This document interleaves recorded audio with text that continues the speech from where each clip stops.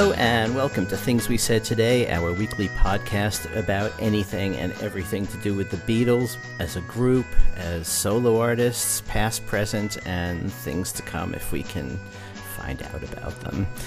I'm Alan Kozin, the author of The Beatles from the Cavern to the Rooftop and Got That Something, How the Beatles, I Want to Hold Your Hand Changed Everything. And I am joined by my two regular co-hosts, Ken Michaels, who you know as the host of the syndicated Beatles radio show Every Little Thing. Hello, Ken. Hey, Alan. Hey, everybody. Right. And Steve Marinucci, the Beatles reporter extraordinaire for Billboard.com, Variety.com, Axis.com, Goldmine, and various other places, and also the author of the book Meet a Monkey, Davy Jones. Hello, Steve. Hello, Alan. Hello, everyone. Right. Hello, Ken. Hi, Steve. And we are going to continue our discussion that we began last week with Kit O'Toole, the author of the Deep Beatles blogs on Something Else Reviews and the songs we were singing about sort of deep Beatles tracks and things that people sometimes skip or miss or don't know quite as well as the hits. And last week we discussed her 5 selections of Beatles tracks that she thinks are unappreciated, and this week we will move on to the solo tracks. But first, we have a number of news items, including some news about Ringo. Which of you wants to begin with that? Well, I guess I will, since I wrote the story. Ringo released his latest music video last week for Give More Love, and I did a little story about it, talking about the making of it. And that's in Billboard.com? That's on Billboard.com, yeah. I got some information from Brent Carpenter, the videographer for it, and it was fun talking to him, actually, because he told me a few things that probably you wouldn't know, like the little wine box that Ringo uses in the video. He said that the way they found that was in a hotel gift shop, and Brent said he said, that would be fun to put in a video, and Ringo said, well, think of a way to do it, and he did. And they also, I love the way, by the way, that they used the black and white graphics on the band. Those were rehearsal videos, by the way, but I loved the way they did that. It made the band look really sharp. It's a great little video, and it's on YouTube if you haven't seen it already. Ringo also announced that he would announce the plans for his annual Peace and Love birthday celebration is going to be at the Hard Rock Cafe in Nice, France, during their upcoming European tour. And of course, this between now and the 1st of October, they're going to be in Europe, and then they're gonna alternate between Europe and the U.S. He's gonna do one date at Atlantic City before they go to Europe, and then later in the year they'll be doing a bunch of shows in the U.S. with Graham Goldman and Colin Hay. And one other thing that I asked him that was I think somewhat newsy was, I said, is there a chance that you guys are going to record any of these shows? And he said, when they change lineups is when they do recording. And he said he believes that they will do some recording during one of these shows or during some of these shows this year. But he did not know, obviously. I mean, there are no specific plans to release anything yet, but that was something that was newsworthy out of that story. So, but he wasn't signed on to film any of them. Yeah, he will be. He will be filming. He said that they film, like I said, they film when they change. When the band lineup changes. So, and he will be filming, but what they do with it, or he said, the quote I actually have, and I'm looking straight at it. It says, "I hope we'll be shooting." He seemed pretty confident though that they will. So, it'd be nice to see a new DVD, live DVD, because it's been a while. Right. Ringo's put out several live DVDs of the All-Stars and their different lineups, but the last one that I recall was Live at the Ryman. And that's several years ago already. Well, they also had the Access video from I think it was Fort Worth. He said that probably will not be released. And there's also a possibility, and I'm probably going out on a limb by saying this, that there may be a second show in Atlantic City. Maybe. Apparently, there was a listing that dropped in on the Atlantic City on the website with Atlantic City, and then it was taken off. So there may or may not be a second show coming to Atlantic City for those of you in that area. So you might want to keep an eye out if you live there. Right, and that's the start of the tour. So anyone that goes, that's right. That's June 2nd is the one scheduled show. Yeah, so if you go to that show, you're going to know the set list. That's right. That's right. Before anybody else. That's right. You can celebrate the 51st anniversary of the U.S. release of Sgt. Pepper. There we go. There we go. So, Ken, did you go to Record Store Day? No, I did not, Ellen. But we didn't have any news items about Record Store Day in our last show because there were no Beatle or solo Beatle releases. However, I since learned that there were a couple of releases that are of interest to some Beatle fans because Harry Nilsson's album Pussycats, which was produced by John Lennon, was reissued on vinyl for Record Store Day. Mm-hmm. That's from the label called Real Gone Music. And there was a George Martin release called Beatles to Bond and Bach. And it includes several things. A piece that was written by George Martin, which is called Theme 1, which he apparently was commissioned to write for BBC Radio 1. Mm-hmm. There's something in there called the Bond Suite, which includes different arrangements of the James Bond theme mixed with kind of a groovy version of Live and Let Die. And there's something called the Beatles Suite, which has orchestral sounds of Beatle classics. And I think you have song titles there, or one of you does, of what is covered there. But this comes from the label called Music on Vinyl, and they made a limited number of 2,500 copies that are individually numbered, and they're all on 180-gram blue vinyl. Mm-hmm. So were you saying, Alan, this is before we started the show, that this might have been an early release back in the 70s? I thought it might have. I'd read that it was released in 1974. Okay. But I don't remember seeing it, so could have missed it easily. I'm gonna have to try and find a copy of that now. Okay. I didn't go to Record Store Day either.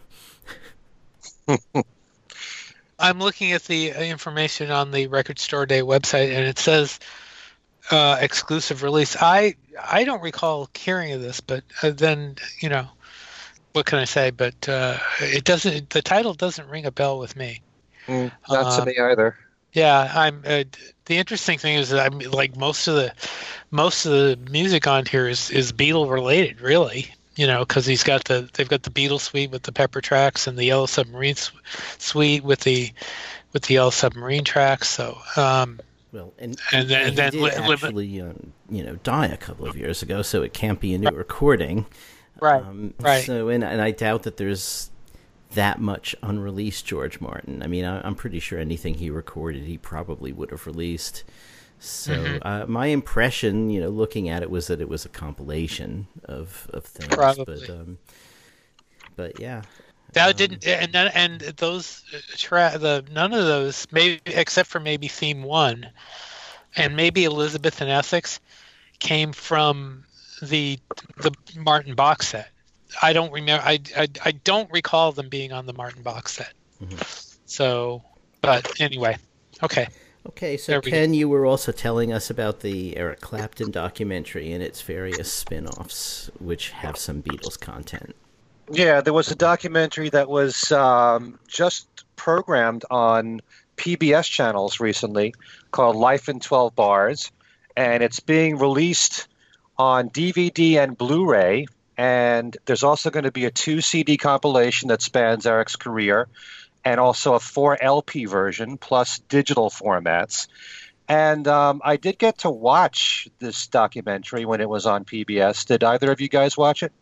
No. No, I haven't. I have a digital file of it, but I haven't had a chance to watch it yet. Well, it has its merits, although I did have one major problem with it. It did cover very heavily the beginning of Eric's career, his childhood, and all the bands he was in, from the Yardbirds through Blind Faith and Derek and the Dominoes, obviously Cream and John Mayall. And it's really interesting. I mean, it's very thorough. It goes through those years very well. It deals a lot with Eric's drug problem and alcohol problem and his infatuation with Patty Harrison.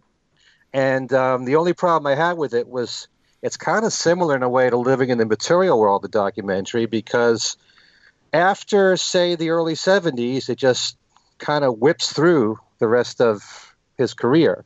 So for anyone that grew up on a lot of the 70s music of Eric Clapton, like I Shot the Sheriff or Lay Down Sally or any of those, all those albums, 461 Ocean Boulevard and Slow Hand and Another Ticket, and any of those albums, if they meant anything to you, they really breeze right by that whole part of his career. Mm-hmm. And they talk about the death of his son, but it is kind of well done in a lot of ways. I was very surprised. One thing that I didn't really know about Eric was that he apparently was very close to Jimi Hendrix. And he had said something to the effect when Jimmy died, it didn't upset him that he died. It just upset him that he didn't go with him. Because at that time, he was really depressed. Right. And I think a lot of that had to do with, you know, his love for Patty and how to deal with it and dealing with drugs and alcohol. And so it's kind of depressing in a way watching this documentary, but it's also uplifting to see how he comes out of it. Mm-hmm. So, you know, it's certainly worthwhile seeing this documentary. And I do know that the music compilations will actually include the Beatles recording of While My Guitar Gently Weeps, since Eric is on it. It's kind of surprising because you rarely ever see a Beatles recording on another release. Right. Of some kind. It also has Badge, which of course George wrote with Eric Clapton, and there is a recording of My Sweet Lord on there, although I don't know if that's from the concert for Bangladesh or from Live in Japan. So it does have 3 Harrison-related tracks on there, and it's all coming out May the 25th. The videos and the audio. Okay, that sounds good. And I think there were also a bunch of books coming out, and Steve has a list of those. Yeah, actually, there were a couple of events that I wanted to mention first. Okay. There's a Beatles White Album 50th Anniversary International Symposium happening in November at Monmouth University in New Jersey in West Long Branch. It's going to feature a bunch of Beatles scholars, including Mark Lewison, who's the keynote speaker. It's going to have Walter Everett, John Kovac, Tim Riley, and Robert Rodriguez, among others. Ken Womack. That's Ken Womack's. Yeah, that's Ken Womack's university. So he's also involved, and that should be a lot of fun. That should be very interesting, and they have information on their website about that. So if you're interested, you can look that up. It says it will also include live acts and live acts as well. So, but that's gonna be one of many 50th anniversary White Album things going on. But that should be a big deal. That should be a big deal. Another White Album related thing is that the White Album collection that is currently at 1,987 copies is now at the KMAC Museum in Louisville through August 5th. Alan, you said you've seen that. Yeah, and I interviewed it. This is an art piece, really, by an artist named Rutherford Chang. Right. And I believe it's called We Buy White Albums. And he, he's a young guy, but growing up, his parents used to play the White Album, and he got fascinated with it, and he started buying up as many copies as he could. And what his it's an art installation. What the installation is basically he gets a room and sets it up as a record store. It's just that the only thing in the record store, in the browser bins, on wall display, where you used to go into a record store and there'd be albums all along the walls. They're all the White Album.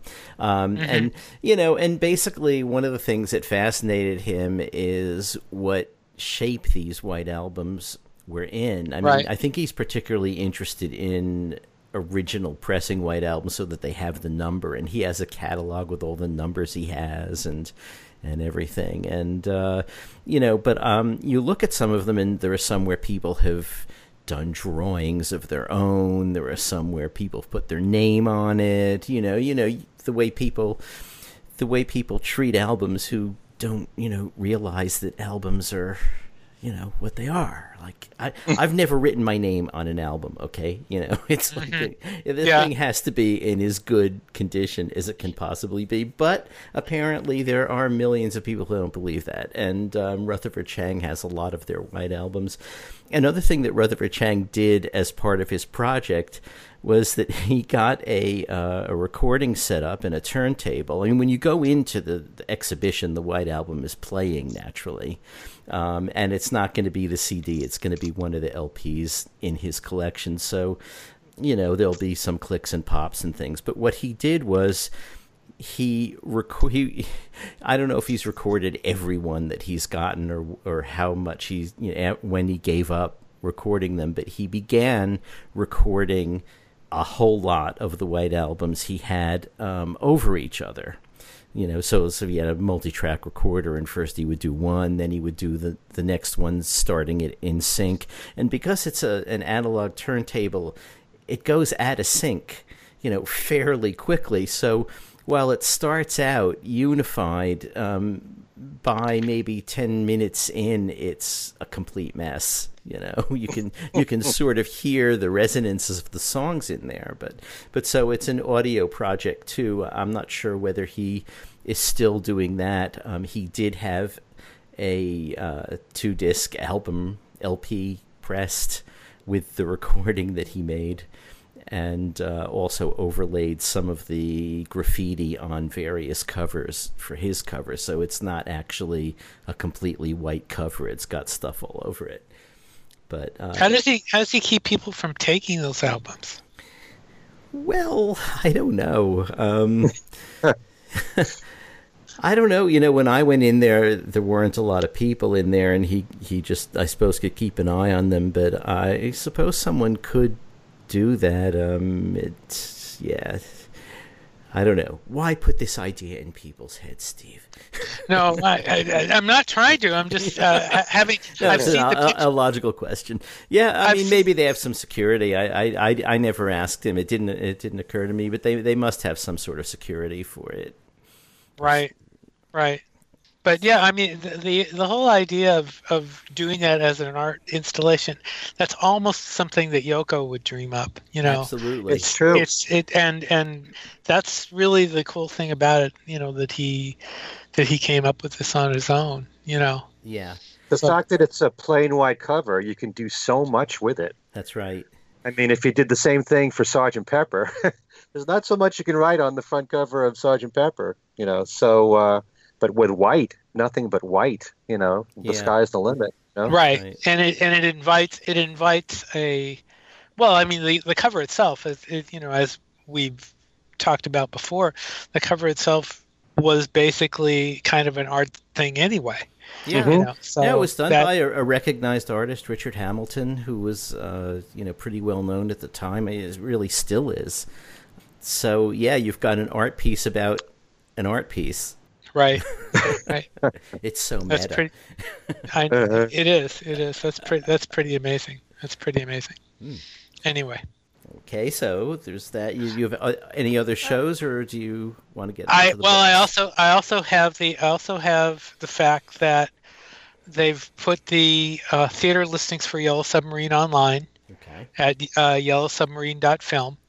And also, just a small news item. I saw Bill Harry actually mentioned this online, and I confirmed it, that George Martin's widow, Judy, burglars broke into her home, but police arrived and they escaped, and she apparently was not hurt, but it was kind of, she locked herself in a bathroom, and they got away. So, but that was kind of a scary thing. But she's apparently okay. So, but I do have a bunch of books to mention that are coming out between now and the end of the year. And there's, as usual, this is around the time of the year when we start hearing, books later on in the year. The one I did see a couple of mentions about on Facebook is one called Visualizing the Beatles. It's kind of a graphic novel of charts about the Beatles, going from Beatlemania all the way through to Abbey Road, and there's all sorts of stuff in here. It's called A Graphic History of the World's Favorite Band, and it goes through all the albums. It's really kind of strange, actually. But that's one. It talks about, one of the charts talks about all the instruments they used. That was one that got some advanced focus in one of the stories. But that's one. There's another one called Fab Four Mania by Carol Tyler that's coming out in June. That is a kind of a diary of a 13-year-old girl talking about Beatlemania as it's happening, and that looks to be a lot of fun. There's a lot of period stuff in there, and that looks to be like it's going to be a whole lot of fun. There are others too. There's one called Robes of Silk, Feet of Clay, the true story, and I kid you not, the true story of a love affair with Maharishi Mahesh Yogi, and by Judith Bourque, Bourque. And that's coming out in September. There's another one called Images of Broken Light by Michael DeLeo, about a novel about the days before the death of John Lennon. There's volume 2 of Ken Womack's bio of George Martin called Sound Pictures. There's another one called Advertising Revolution, the story of a song from Beatles hit to Nike slogan by Alan Bradshaw and Linda Scott. There's the American version. I'm not sure if this came out in America before, but it's not a new book per se. It's called The Making of John Lennon by Francis Kenny, about the early days of John Lennon. There's at least one and probably more Yellow Submarine books coming out. And there is also the reissue of the Complete Beatles recording sessions by Mark Lewison. And I asked him this week whether or not this is a revised version or if it's the version that has been out previously, and he said it's the revised version that's been out previously. He has nothing to do with this. He did say that there will be updates incorporated in the upcoming volumes of his Beatle biography, but this is not a revised version of that, and that will be out in September. So okay, there's a few I have listed. Okay. One of which is by Ray Connolly, called Being John Lennon, A Restless Life, which is coming out in October. I don't have any information about what that book is about on John. Then there's also one called The Roof, The Beatles' Final Concert. That's by Ken Mansfield. That's the Apple Records former U.S. manager, and he brings an insider's perspective on the days leading up to the 42-minute concert. There's already a Rooftop book by somebody that I don't believe had any connection to it. Yeah, his name is Tony Barrell. Right, and there's that's ironic. And there's been discussion online as to how much new information he actually was able to get. I have not seen the book, so I don't know, but there is one out there already. But Ken's obviously would have a better, would be somebody who was there and who. That's right. Was he there? Yes, yeah. He was. Okay. He was. So, and that book's coming out November 13th. Ken's done other White Albums or Rooftop stuff before in his previous books, but this one specifically is about that. So.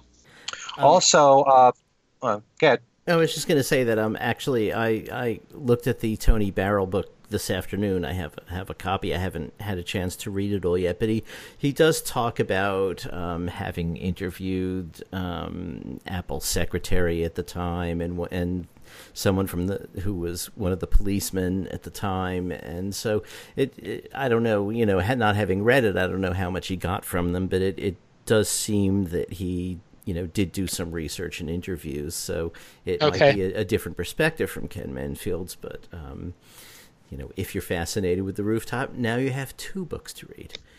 True. Okay.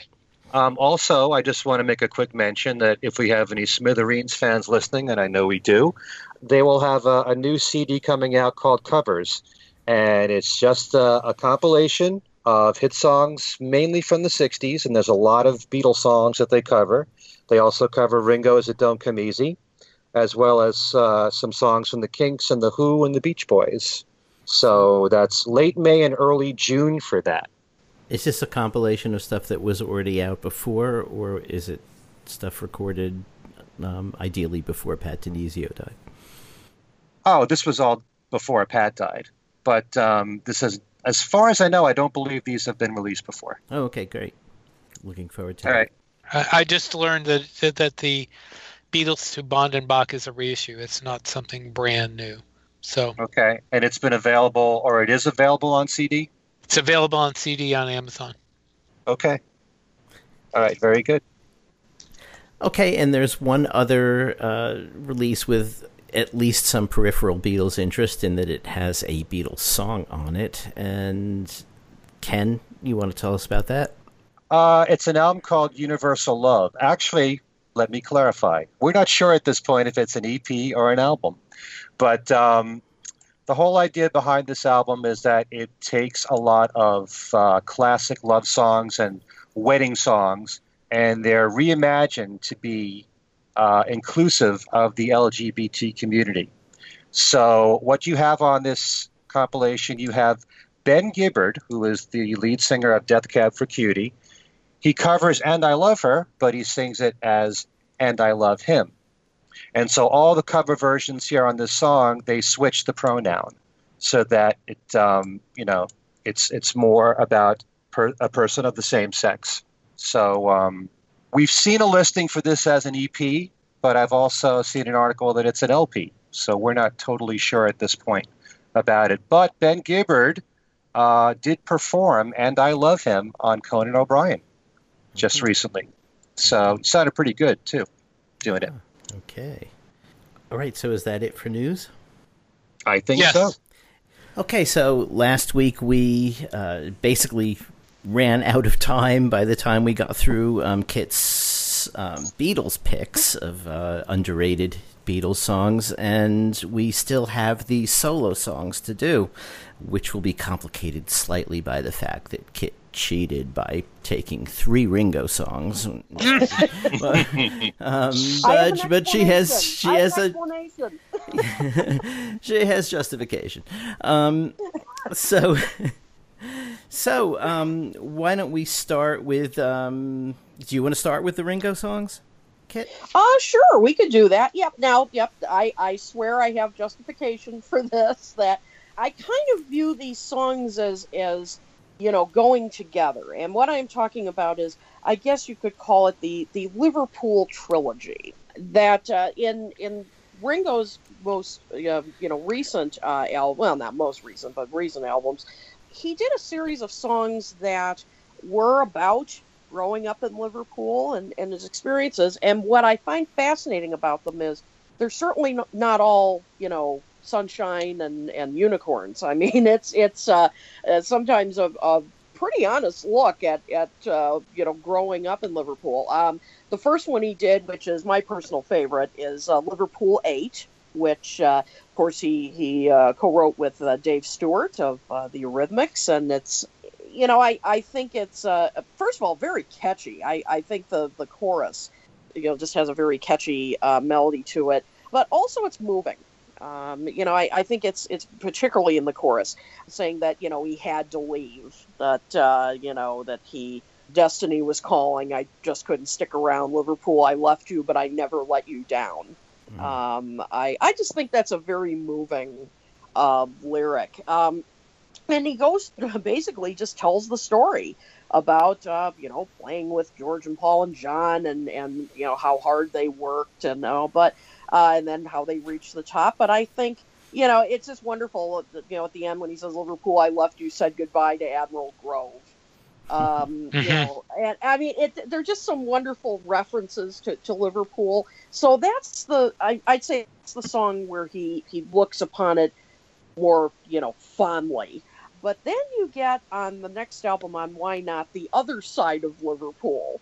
This is pretty different. This is not sunshine and rainbows.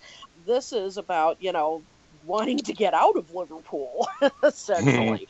I mean, he says, the other side of Liverpool is cold and damp, only way out of there, drums, guitar, and amp. So this isn't strictly about, wanting to, looking at it with nostalgia. I mean, he says, my mother was a barmaid at the age of 3, my father was gone. It's more of an unvarnished look. And the first time I heard this song, I was just so struck by it. I just thought, wow. I mean, he's really being brutally honest here. Mm-hmm. And I like the backing singer, too. I like the, by Cindy Gomez, I believe is the name of the female vocalist. I think she adds a little bit of bluesiness to it, which fits in with the song. And then finally we have In Liverpool from Ringo 2012. This is a bit more back to the nostalgic, look. Look back at Liverpool, me and the boys, me and the gang, living out our fantasies, breaking the rules, acting like fools. That's how it was for me. It's and then the other line I like too. The rain never stopped, but the sun always shone in my mind in Liverpool. So this is more of, I'd say, a combination, both of those songs. That acknowledging, yes, there were dark times, but ultimately he still has fondness for it. Also rocks a little harder than the previous songs, I think. And I just thought it was a fascinating trilogy, looking back at his life and the multi-dimensional qualities of Liverpool. Interesting, very interesting. Ken? Well, I really I've always appreciated those 3 songs from Ringo. I know that he said that he's been asked if he would ever write his own biography, and he's declined to do so because, according to him, most people only care about 7 years of his life. So he wants to do his talk about his history or his life in song instead. It's just kind of ironic that all 3 songs here are about his childhood and the early years of the Beatles, because Liverpool 8 only takes you to Shea Stadium. Yeah. So, but the thing that I like about all 3 songs, and this you could say about Ringo's songs in general, is that his lyrics are very simple, but they're really heartfelt, and they're very powerful in their own way. I mean, you don't think of Ringo as a poet, but what he says can really grab you in the heart. And I love all 3 songs for that reason. You mentioned a particular line in the song In Liverpool, which I liked a lot. Me and the boys, me and the gang, living our fantasies, breaking the rules, acting like fools. That's how it was for me. I also like how he asks, how was it for you? Yeah. But he also says in there, he brings up his apprentice engineer job, and then he says, I had something very clear in my mind. Music was my goal in my heart and in my soul and in my mind. And it tells you a lot about him, that this was his love from the very beginning. And as he has said in many interviews, this is who he was. He was a musician. His goal in life was to make a living as a musician. He had no idea where the road would lead with him. But all 3 songs are very special in their own way, and I'm glad that he's done them. Very interesting in a way that all 3 songs, coincidentally, were co-written with Dave Stewart. Yeah. And I would also point out, and I don't know if anybody else has even noticed this, but whenever I listen to In Liverpool, the melody in there kind of reminds me of Waterloo Sunset from the Kings. If you listen very carefully. Don't ask me to sing, but if you play those 2 songs back to back, there's a similarity in there. Ooh. Right. Okay. Give that a try. All right. Yeah. So, Steve? I thought the idea of doing the autobiographical songs was a good one. However, I don't. He basically did it as Kit said, as a substitute for writing a book. And even though he put out the picture book, which helped a little bit, and he also did the Grammy Museum exhibit, which contained a lot of stuff.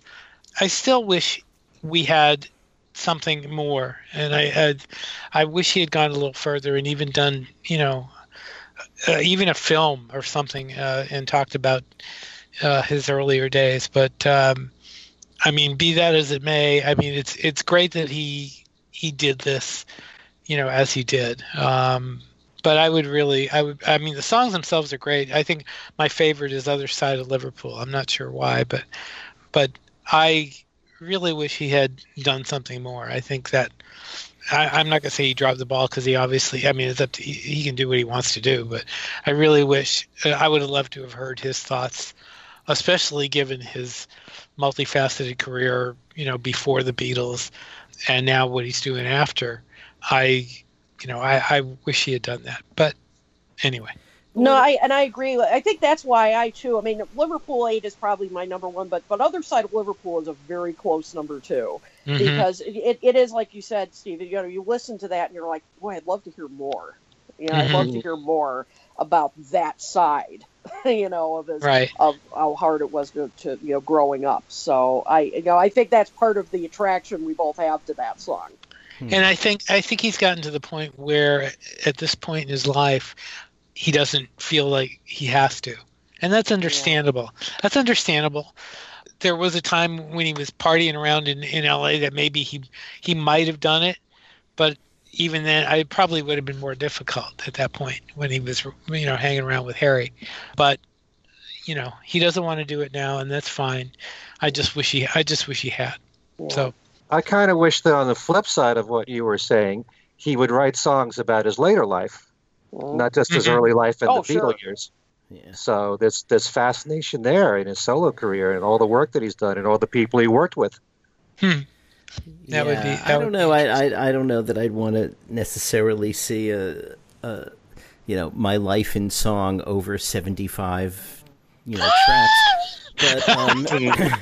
But he did go a little further, as Steve wanted. He did do Rory and the Hurricanes as well, so you could actually have cheated even more and had 4 right. I almost That's did. right. I almost did. That's right. That's right. I Good point. Very close.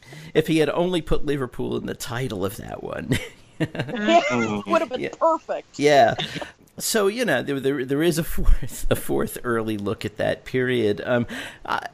I could be wrong, but I seem to remember that when Liverpool 8 came out, the single and the album, Ringo got into some trouble with a British TV interview he gave when they asked him about Liverpool, or maybe whether he was going to go back to Liverpool because it was made this European city of culture that year or whatever, and he said something like, "Oh no, I got out of there as soon as I could," and that got people in Liverpool really upset. Yes, it did. I remember that, and then in fact, I remember the one. Was it the Bush sculpture, the Bush sculpture of the Beatles that got and his head got chopped off? I think it was. Ooh. Yeah, that's right. Right. So yeah. I mean, it occurred to me, listening to them, that perhaps the Other Side of Liverpool was almost a reaction to, what happened after Liverpool 8 came out, and he talked a little about it, and he got so criticized, and it's as if he's saying, oh, you know what? I'll write a song about Liverpool, and it's the other side of it, okay? Right. And that's what we have there. Right. And then maybe he felt better about that and decided to sort of write a nice one about Liverpool again. But I was thinking when Steve was talking about him doing a book, and then about possibly doing songs about later in his life too. If he were to do that, I'm sure that Genesis Books would be happy to do something like I Me Mine, where he's got the lyrics to all these songs and does commentary under them, and that would sort of serve your fill your dream here, Steve, because it would be all of the songs about Liverpool and growing up and his whole life and however far he goes, plus explanations about what's behind the ideas in the songs. And but Genesis is still going on, and in fact, Ringo's books are from the post-Brian era, so very possible. Hey, if only he were willing and wrote all those songs that would make it possible.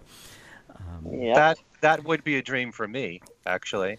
Well, let's go on to your Paul choice. And one thing that actually a couple of weeks ago, I don't remember if it was on the show itself or when we were talking afterwards, but Ken mentioned that you actually got into the Beatles because Paul worked with Michael Jackson and you were into Michael Jackson first. Is that right? True? Yeah, that is true.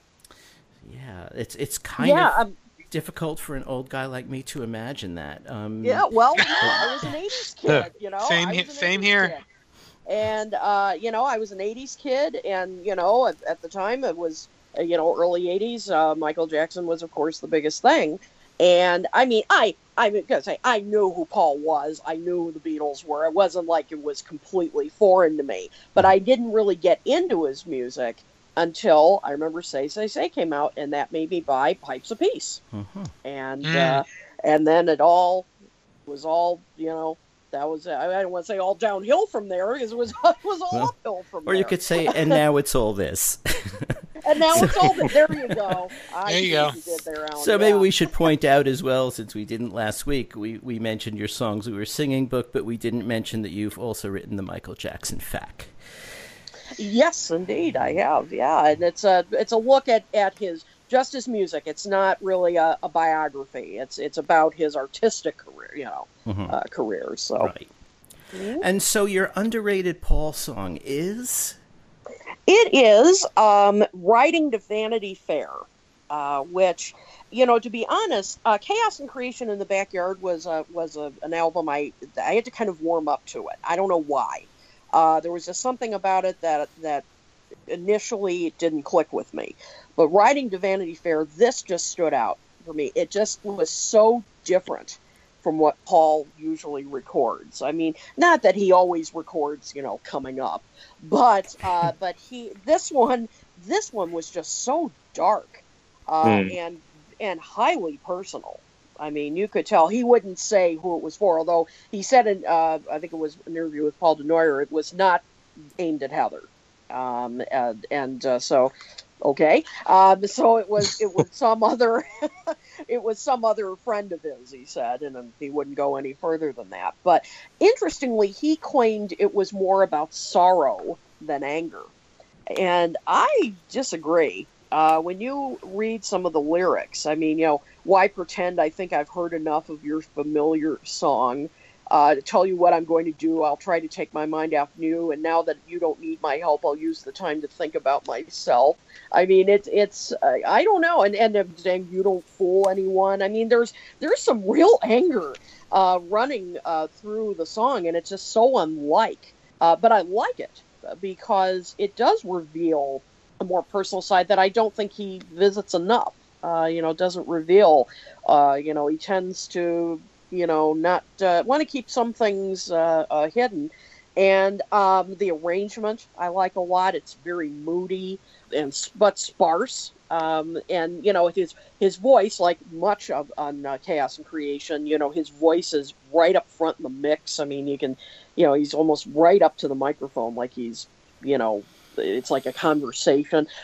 Just all around, I think this was a welcome break from his usual stuff, which is great, but I just like this difference in sound and theme. Okay, Ken, what do you feel? Oh, I think this is a brilliant song, and it's when I think of "Riding to Vanity Fair," the word that comes to mind is haunting. Mm-hmm.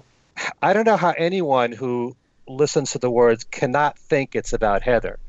And maybe Paul was saying what he did to protect her at the time. But it's just, they're highly personal, and it shows how he was hurt in a relationship. And for people who think that Paul doesn't bare his soul enough, you listen to a song like this and you wish that he would do more of it. You know, Paul tends to be very upbeat, very positive in life, and that's one of the things we love about him. That's how he is in his interviews. But once in a while, there are those very sad moments in his songs, and people are drawn to that. But this one, I mean, there's a lot of verses in here. It's not like one of the shorter Beatles songs that are brilliant, like For No One or something like that. This one has a lot of verses, and it says a lot about this relationship. And it's very easy when you listen to these words to attach it or believe that it has to be about Heather. There was a line in here.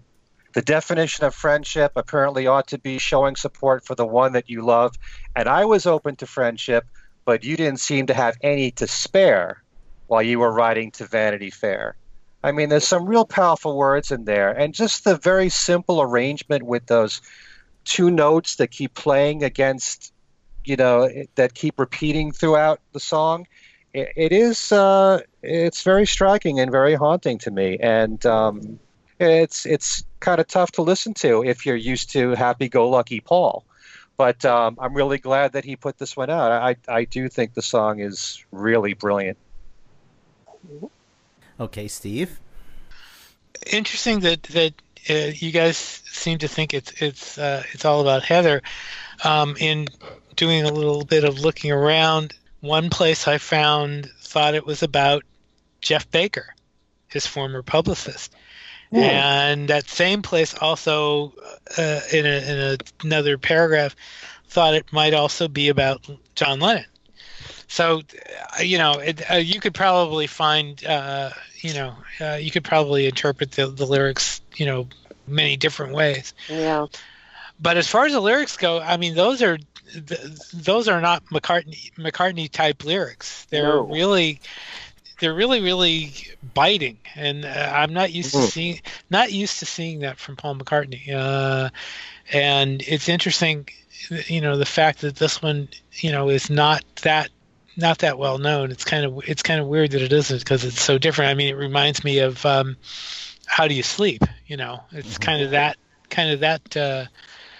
type of thing. But I don't know. It's definitely unique. Let's put it that way. So, Alan? Yeah, I sort of lean more towards the Heather interpretation. Do you? Keeping in mind, just because of that verse about the definition of friendship apparently ought to be showing support for the one that you love. I mean, okay, you can love your friend, but that seems to point that way. I mean, you can hear it as being about John, but he's always maintained that was a real friendship, and so much of this is about how this friendship turned out not to be a real friendship. I kind of think that the John model doesn't fit, as angry as they both got. I mean, I agree that it sounds a lot like Heather. I'm just saying that there are others out there that think differently. Yeah. The Jeff Baker one, I think, may give Jeff Baker too much importance in his life. I don't know. Maybe they were tight at a certain point. I mean, I know that when Jeff used to call me to promote an interview for one of Paul's projects, he would say, "Oh, yeah, it's Jeff Baker. God wants to speak to you." So, did he really? Yes, he really. Wow. And that was about Standing Stone, of all things. But anyway. Wow. It's I can totally understand, Kit, why it took you a long time to warm up to Chaos and Creation. I haven't got there yet. It took me a long time, so you'll get there. Maybe.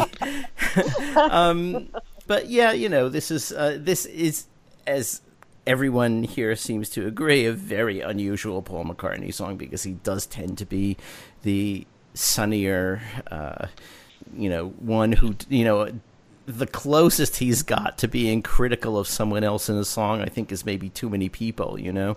And even that was done so poetically that you almost needed John to say in, you know, his Rolling Stone interview, well, what do you mean too many people going underground? You know, took your lucky break and broke it in two. What are you saying there, Paul? You know, I mean, I'm not sure that I necessarily would have heard it as an attack on John without reading John's interpretation of it, but maybe I would have. I don't know. John did did actually bring more attention to that aspect of it than the song itself did.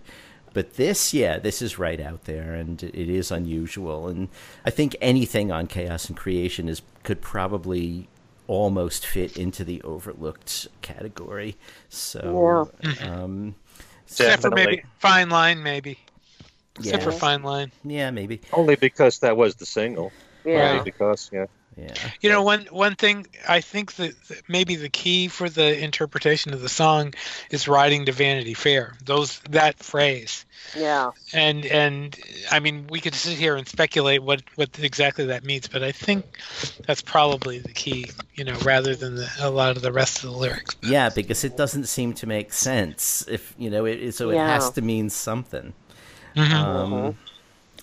Unless simply the word vanity in there is he's using it that way and decided to sort of make it into Vanity Fair. You know, we could be. We don't know, but could be. I kind of interpret it as meaning while you are on your way to becoming more famous. You know, you know.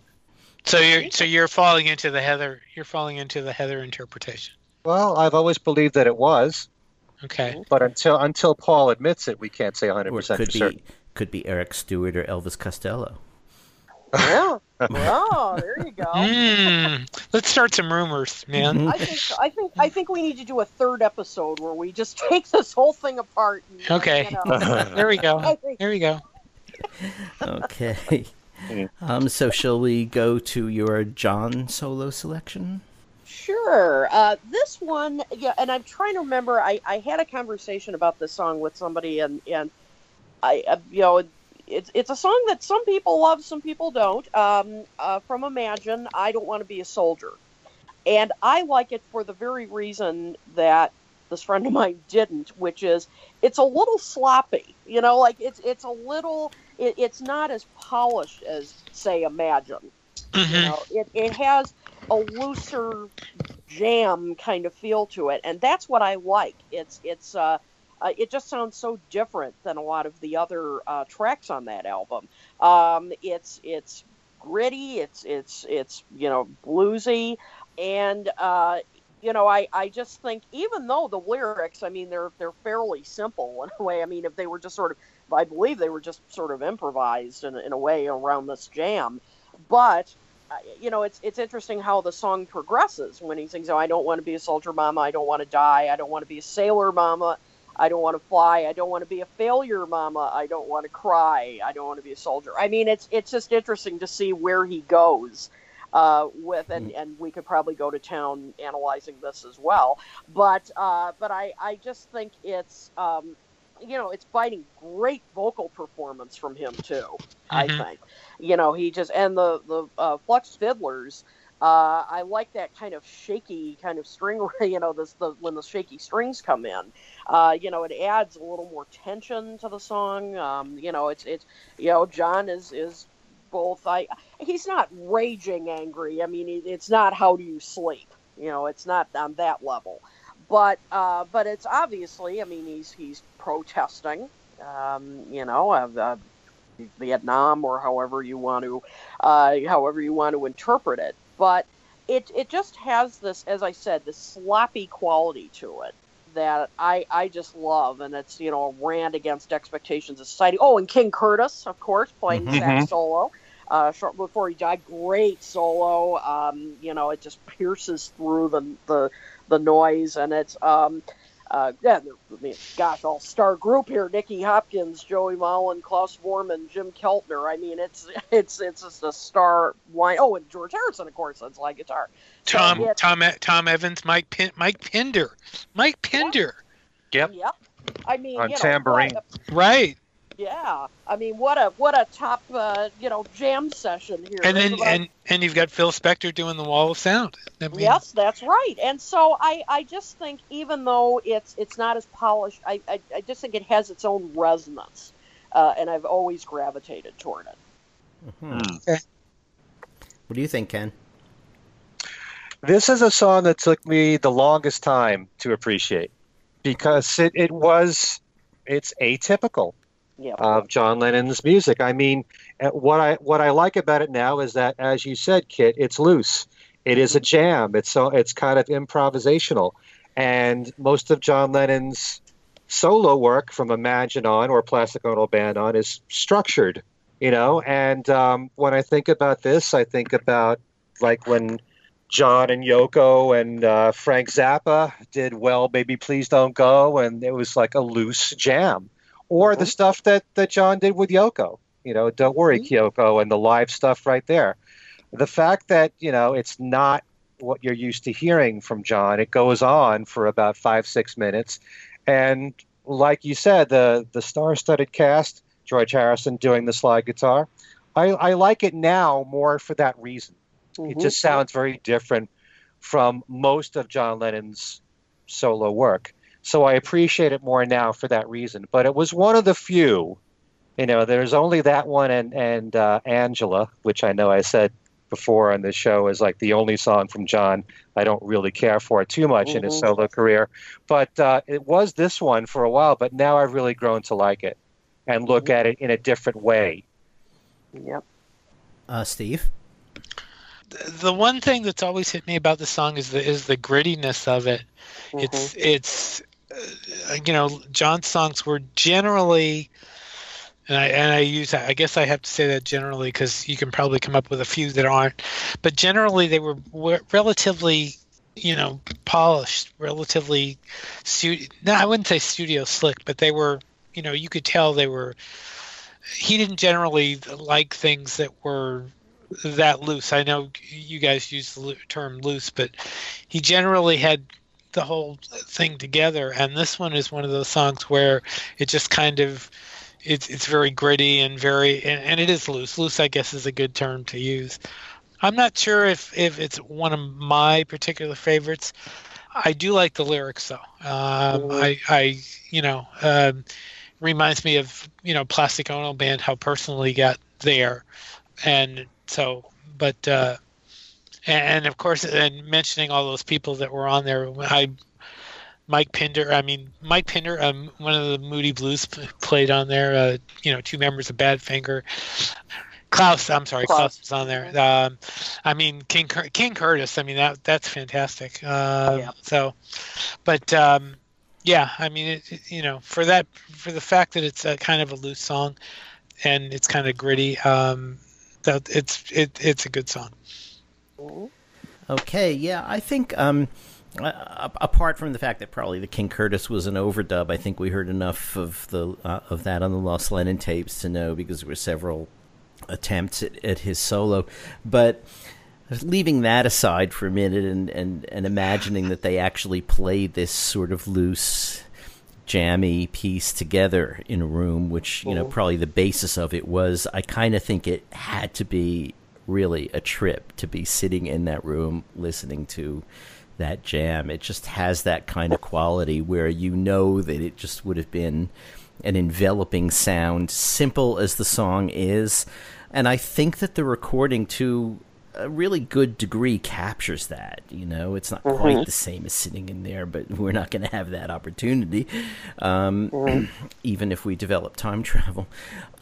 I think that as a song, on one hand, for me, there's an association between I Don't Want to Be a Soldier and I Want You, She's So Heavy. I mean, they're very different songs in every way, but they both, are very repetitive and go on for quite a while, maybe more than the material can sustain, and yet that creates a kind of hypnotic atmosphere that keeps you enveloped in it,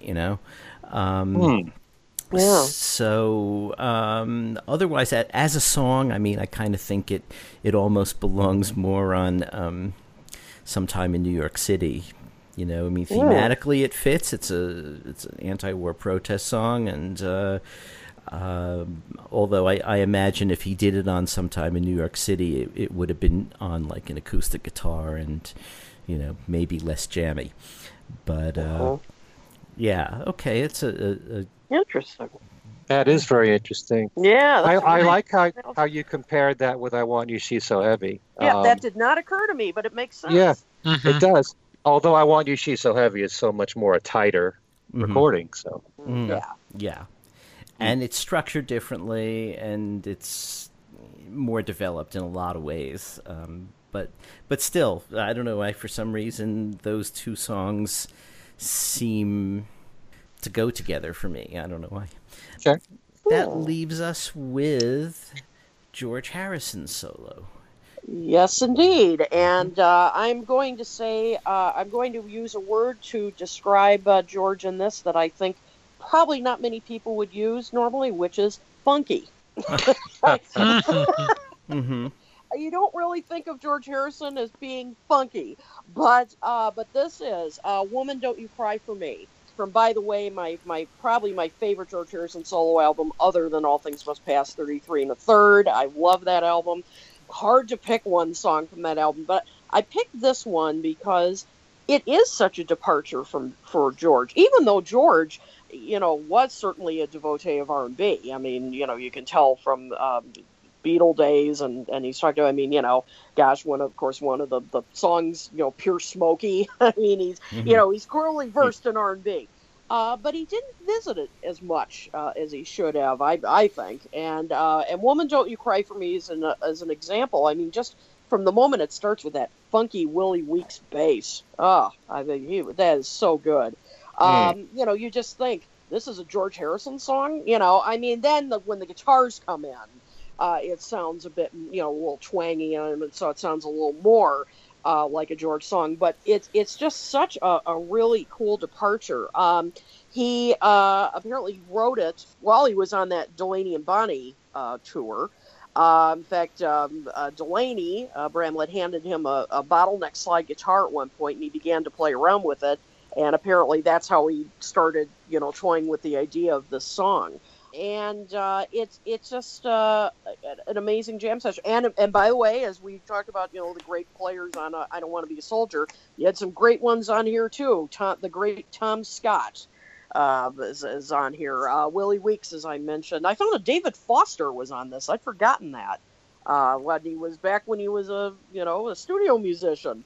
Before he really became known as a producer. But I just think the lyrics are very interesting. I mean, he throws in occasional spiritual references in there. I mean, you know, there's just one thing I got to see, that's the Lord, got to keep him in sight. I mean, he throws that in, but you know, a lot of it is just, you know, kind of, you know, I'm trying to think of how to phrase it, but sort of a breakup song in a way.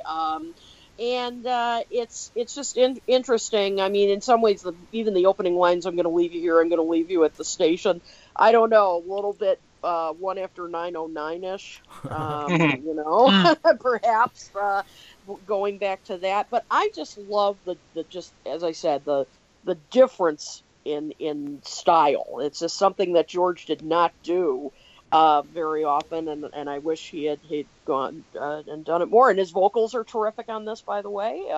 You know, he can carry off his own brand of funk. It's really impressive. So this has been just a personal favorite of mine. Okay, Ken?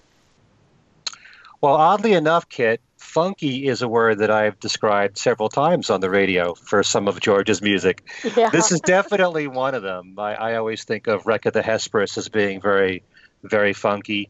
Maya Love falls into that category for me. But I've always loved this song, and it's one of my all-time favorite opening tracks for any album. The way that the drums kick in from Alvin Taylor. And it is kind of different in the lyrics, as you were saying, you know, about dumping this woman, you know, having no feelings for her, you know, doesn't want attachment. So different from everything else that George writes about. Has a very different feel to it. I love it for that reason, and a lot of slide guitar work throughout the song. And good opening, upbeat number, and interesting to note that he was considering having this song on All Things Must Pass. He was working the song at that time, and there's an early version of it that's on Early Takes, Volume 1, which has different lyrics, too. Yep. Not nearly as developed as it is on 33 and a Third, but yeah, it's really an outstanding track. Mm-hmm. I think if he wrote it on the Delaney and Bonnie tour, it could be Patty. Mm-hmm. That's one of the theories, yeah. That's one of the theories behind it. Yeah, and that's a little atypical for him in the way that writing to Vanity Fair is atypical for Paul. He never really overtly said very much about that relationship other than, we were both done, So, yeah, I mean, it could just be, of course, a song about nobody in particular. I think the spiritual aspect you mentioned may be less George Harrison spirituality, as we know it through a lot of his work, than a sort of reflexive gospel spirituality, just because the song is so bluesy at heart that, blues and gospel sort of go together in a way, and lines like that are pretty typical in sort of certain kinds of blues. I wasn't crazy about the produced version of the track on the album. Now that the First Takes version is out, I like that much, much better, just because, he's playing an acoustic guitar and he's playing it in a really interesting, intricate way. I just love the playing on that acoustic demo. But yeah, it's funky, and it's, it's a certain kind of thing that, is... Well, I get into this a lot, and Ken and I always disagree, but it sounds to me like the production of its time that I kind of suspect that if he were revisiting that album now, it might have a lighter touch. Interesting. But maybe not. Maybe not. I think again, going back to I Don't Want to Be a Soldier, this is very atypical George Harrison, and I like it. It's lighthearted. I mean, and I would put my money that probably it does have something to do with Patty, but at the same time, it's also so lighthearted. If it was about Patty, it would be, it doesn't sound like the George that we all think we know, which we may not know in the first place. But I do like it. It's a great song. It's like I said, it's very lighthearted. That's about all I can say. It's just well done. And I just want to mention, Ken made a really good point too. Yeah, really one of the best album opening tracks. I think of the solo. I mean, it was just from the moment you hear that, you just think this is going to be a special album. I mean, there's just something about it, the way it starts, even though the lyrics aren't exactly upbeat in a way. I mean, as soon as you hear, as you said, the drums and then the bass kick in, it just grabs your attention immediately, and you just think this is going to be an interesting listen, Right. And I just thought that was a really good point. That was a genius opening track. Really fits, just perfect, in that role. Okay, so those were all of the solo songs, right? We didn't miss anything, did we? Nope, that was it. Ringo, that was it. Right, okay. And that brings us to the end of another episode of Things We Said Today, and it's been great hearing Kit's choices for overlooked tracks for both the Beatles last week and the solo Beatles this week, and it's given us a chance to sort of revisit these tracks and think about them in a different way, and I've enjoyed hearing the other three of you, your opinions, which, may have changed my mind about a couple of things too, and I hope that it's the same for our listeners. So you can reach us at, if you want to send us an email, which we always read and try when we can to respond to. We have an email address, thingswesaidtoday@radioshow@gmail.com. You can follow us on Twitter with the @ Things We Said Fab. We have a Facebook page, Things We Said Today Beatles Radio Fans. And you can reach Steve at BeatlesExaminer@gmail.com, and I have a Facebook Beatles news page called Beatles News and Information that everybody is welcome to join. Okay. And Kit, how can people reach you? You can reach me through my website, KitO'Toole.com. You can also reach me on Twitter at Kit O'Toole and on Facebook, and the page is called Kit O'Toole's Keynotes. So, Ken, how do people reach you? You can always email me at everylittlething@att.net. And my website is kenmichaelsradio.com. A couple of things I want to mention very quickly. I did an interview with Jude Kessler, who's known for her series of narrative books on John Lennon. And we talked about pretty much the same thing we talked about on these last two shows, overlooked songs from John Lennon's career in particular. And we discuss a few of his Beatles songs and a few of his solo songs. And that's right there on my website. And don't forget, I'm continuing this week with my special contest in which you can win 2 of Kit O'Toole's books, Songs We Were Singing, Guided Tours Through the Beatles' Lesser-Known Tracks, and her book on Michael Jackson called Michael Jackson FAQ, plus a Kit O'Toole tote bag. And that's all on my website. And find out all the details right there on the homepage at kenmichaelsradio.com. That's it. And you can reach me through Facebook at either Alan Kozin or Alan Kozin Remixed. So for Ken Michaels, Steve Marinucci, and Kit O'Toole, this is Alan Kozin saying thanks for listening, and we'll see you next time.